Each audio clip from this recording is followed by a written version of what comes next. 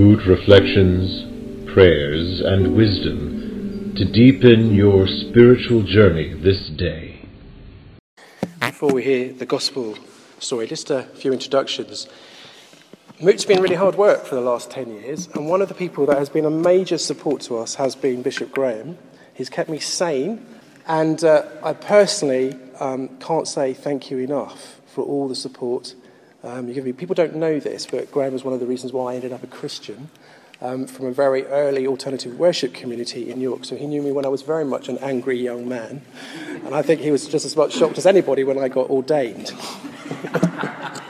So, Bishop Graham, can we say a big thank you? Also, to say you know, Bishop Graham will be standing down as the Archbishop's missioner soon, and I can only say that a lot of what has happened through Fresh Expressions is largely due to the passion and wisdom of this man we have before us. So it's a great pleasure to have you with us today, Graham. There's only one way to follow that, and it's to read the Gospel. Our Gospel reading is from St. Mark, chapter 1.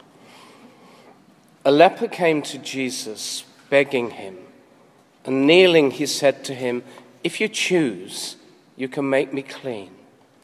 Moved with pity, Jesus stretched out his hand and touched him, and said to him, "I do choose. Be made clean." Immediately the leprosy left him, and he was made clean.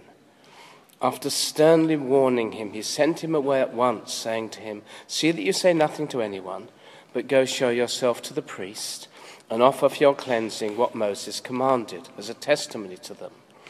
He went out and began to proclaim it freely and to spread the word, so that Jesus could no longer go into a town openly, but stayed out in the country, and people came to him from every quarter. So may I now speak in the name of the Father, the Son, and the Holy Spirit. Amen. It is so good to be here. I've tried to be a friend of Moot largely behind the scenes, but I'm very glad to be one in public. As you've heard, Ian and I have known one another longer than he or I would be prepared to tell you this evening. Because if I did that, you would work out how old I am, and then you might start asking questions. No, we won't go to that one if that's okay. But I have the highest admiration for this community, the highest admiration for its priest. That's been a remarkable work of visionary and very patient faithfulness that has brought fruit to the stage that you're now at. And my prayer is with you as the exploration of what it might mean to be an acknowledged community in the Church of England and to provide hospitality to some other smaller communities around the country develops. That feels so right to me. So now to two apparently contrasting readings. Put together, they demonstrate what I want to call transforming grace. Transforming grace. It begins with costly mercy in the gospel reading.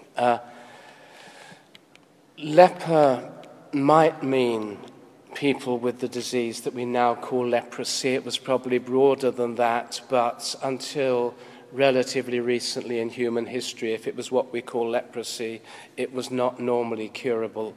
It was regarded as profoundly contagious.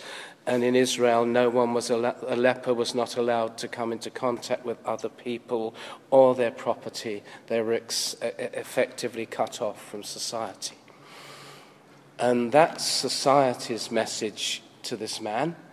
And he somehow believes that Jesus stands for something different. And he therefore feels able to approach him. And the church is to be approachable like that.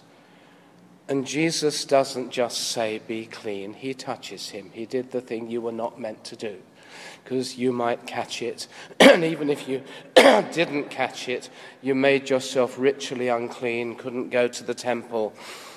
And the difference is not that Jesus becomes unclean or Jesus catches contagion, but the power of Jesus to heal and the mercy of Jesus to touch restores this man to perfect health. And he's told to go and do what you're meant to do. Leviticus 14, if you believe you're cured, go and show the priest, and then the whole community will know that you're cured. And does he act like he does? He just disappears and tells everybody and causes Jesus a bit of difficulty as a consequence. But I'm not sure Jesus was too troubled. One of the Church of England's Eucharistic prayers has this lovely line in it. He touched untouchables with love. He touched untouchables with love. That's the quality of the Lord we serve, and is to be the quality of the community which comes into being around him. In Christ we find love and mercy without limit. The word pity in the translation that we used isn't quite good enough for all that those words are meant to be. Love and mercy without limit. Irrespective of where we were when we first encountered Jesus, irrespective of where we are now. And it's because of that that in the New Testament reading, Paul can simply say, live as Christ lived. Live in love as Christ loved us. And the gospel the reading is simply one example of that love in action. That capacity to love because we are loved, to show mercy because we have received mercy, to touch, if you like, because we've been touched, to send an invitation of welcome and hospitality rather than judgment and hostility, is only made possible because of Jesus Christ. It does not come into being because over 10 years some of you have gathered who somehow have the capacity to do it. It comes because of your continual connection as those who, if you like, still kneel at the feet of Jesus and receive his goodness and pass it on. I'm missioner for both archbishops, and Archbishop Justin was in South Sudan recently, believe it or not, talking about reconciliation. He said this in a sermon there. The first place we find reconciliation is in Jesus Christ. Only Jesus has the resources to give us so we can be reconciled. Paul says be reconciled to God through Jesus. Then hear this. Even a loving person runs out of the resources to forgive, like a bottle of water which becomes empty. But the reconciliation of Jesus, remember this is said in Sudan, is like the Nile in flood. Now, floods may be a slightly trickier illustration to give in our context, but let's go back to that context. Our best is the bottle of water that only too soon is empty on a hot day. In Christ is a continuing supply of love and mercy to receive and to give that is like the Nile in flood. Not just reconciliation, love and mercy and kindness. We may have had enough of the wrong sort of floods lately, but the love and mercy of Jesus Christ is an endless flood. And that love and mercy equips us to be, in the language of the first reading, a community of love and of light. That's what Paul is describing. First of all, he's describing a community that knows it's been loved and touched by Jesus. Christ loved us, he said, and gave himself up for us. In the light of that, you live a life of love. But a community loved and touched by Jesus does not stay the same. Grace meets you where you are, but grace also enables you in God to change. Divine love and grace are transforming. The disciplines you share as a community are a cooperation with costly mercy and grace from God, through which transformation comes. Those day-to-day habits in Christ that those of you in the core community seek to live don't make you holy. They keep you in the right place so that God can gradually transform you to be more and more like his Son. And that transformation is always possible. It makes possible a life of Christ-like love. It bears fruit. Paul says in all that's good and right and true, that it leads you into a life, he says, that's pleasing to the Lord, a life of wisdom rather than folly, and a life that's based on doing his will. And the implication, which is why we need transformation, is that not everything automatically pleases the Lord. That's why we went to confession the moment we had stilled ourselves in the presence of God. Not everything is according to his will, and not everything, sadly, is good, right, or true.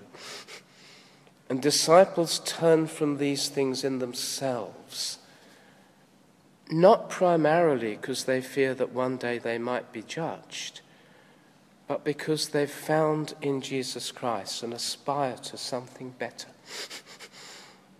The Christian word repentance is much more about a turning to than a turning from. It is as though the light and love of Christ described in these passages put a whole load of personal lifestyle decisions and aspirations into a new perspective. And Christ is so much better than a lot of ours. As we discover his purpose, what's described here as what pleases the Lord and what is his will. Christ continues to say to every one of his disciples, as he did to the leper, of course I choose, be clean. He says to you every time you turn to him, of course I choose. Every time you doubt him because you doubt yourself and your acceptability, he says, of course I choose. And I know the passage is about a leper, but in the next passage he forgives sins. And we come to him for healing just as we come to him for mercy. Some scholars think that when Paul says, sleep or awake, rise from the dead, Christ will shine on you, it was words said at baptism as they came out the water.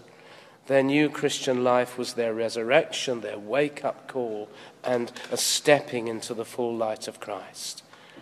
So Paul is describing the qualities of a community that lives the baptized life, the life of Christ's resurrection. He doesn't see the church as superior, just as he was hugely merciful to those who came to him for mercy, so he was very tough indeed on those who were arrogant and thought they were better than others. He doesn't see the church as superior. Because of grace, Paul says, you're the people Jesus has woken up. So be awake. Don't go back to sleep.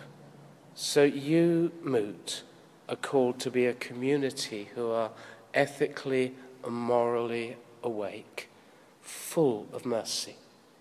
A community who knows that the light of Christ shines on you because of his mercy, not because of particularly who you are. And you have a calling to reflect that light to those around you. One New Testament writer, looking at this great swathe of Ephesians, tried to pull it together, all this idea of light, into one image. And he says, Christ as the center of God's sphere of influence beams out his light on the darkness of his world, like a spotlight playing on the stage of a darkened theater. Believers stand in the beam and become identified and live in its light. And as they do so, the light is reflected off them, showing up the darkness around. And as they see the light reflected, some who sit in that darkness choose to enter the light because they've seen something better. Now, as well as the image of the corporate image of the light of the world, the city set on a hill, Jesus also used the image of the salt that is scattered and the personal integrity of every Christian in their daily lives. But here Paul takes up the light of the world picture. A community of light and love. That's your inheritance through your baptism. A continual transformation to be a community that loves as Jesus loves. And if that is your calling, you'll live in a tension between the calling and the present state of the reality. You live in a tension between your calling and the present state of the reality. It goes with the territory. I have loved and served Jesus to the best of my ability and mercifully according to his grace for well over 55 years now. And I need an awful lot of mercy.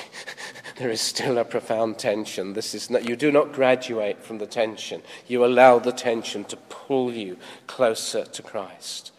So we're called to love people, live a life of love. And we're called to love people who will sometimes profoundly disappoint us. And we will still love them. And we do it for one simple reason. God does that with me and you just about every day. When we disappoint him and we come again for mercy, and he says, of course I choose, and on we go. So as we have been treated, so we treat.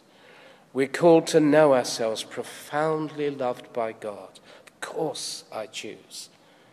Jesus says to us time after time, of course I choose, be clean. And though we disappoint ourselves in God, does not give up on us and will not allow us to give up on ourselves.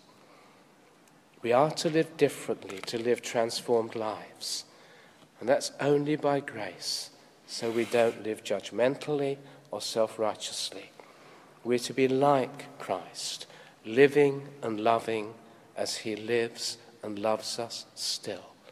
That's who you are in Jesus. That's a baptized community. That's a community that kneels at the feet of Jesus and says, I need your mercy again. And that's a community that lives out that mercy in its treatment of others. We are to be like Christ, living and loving as he lives and loves us still.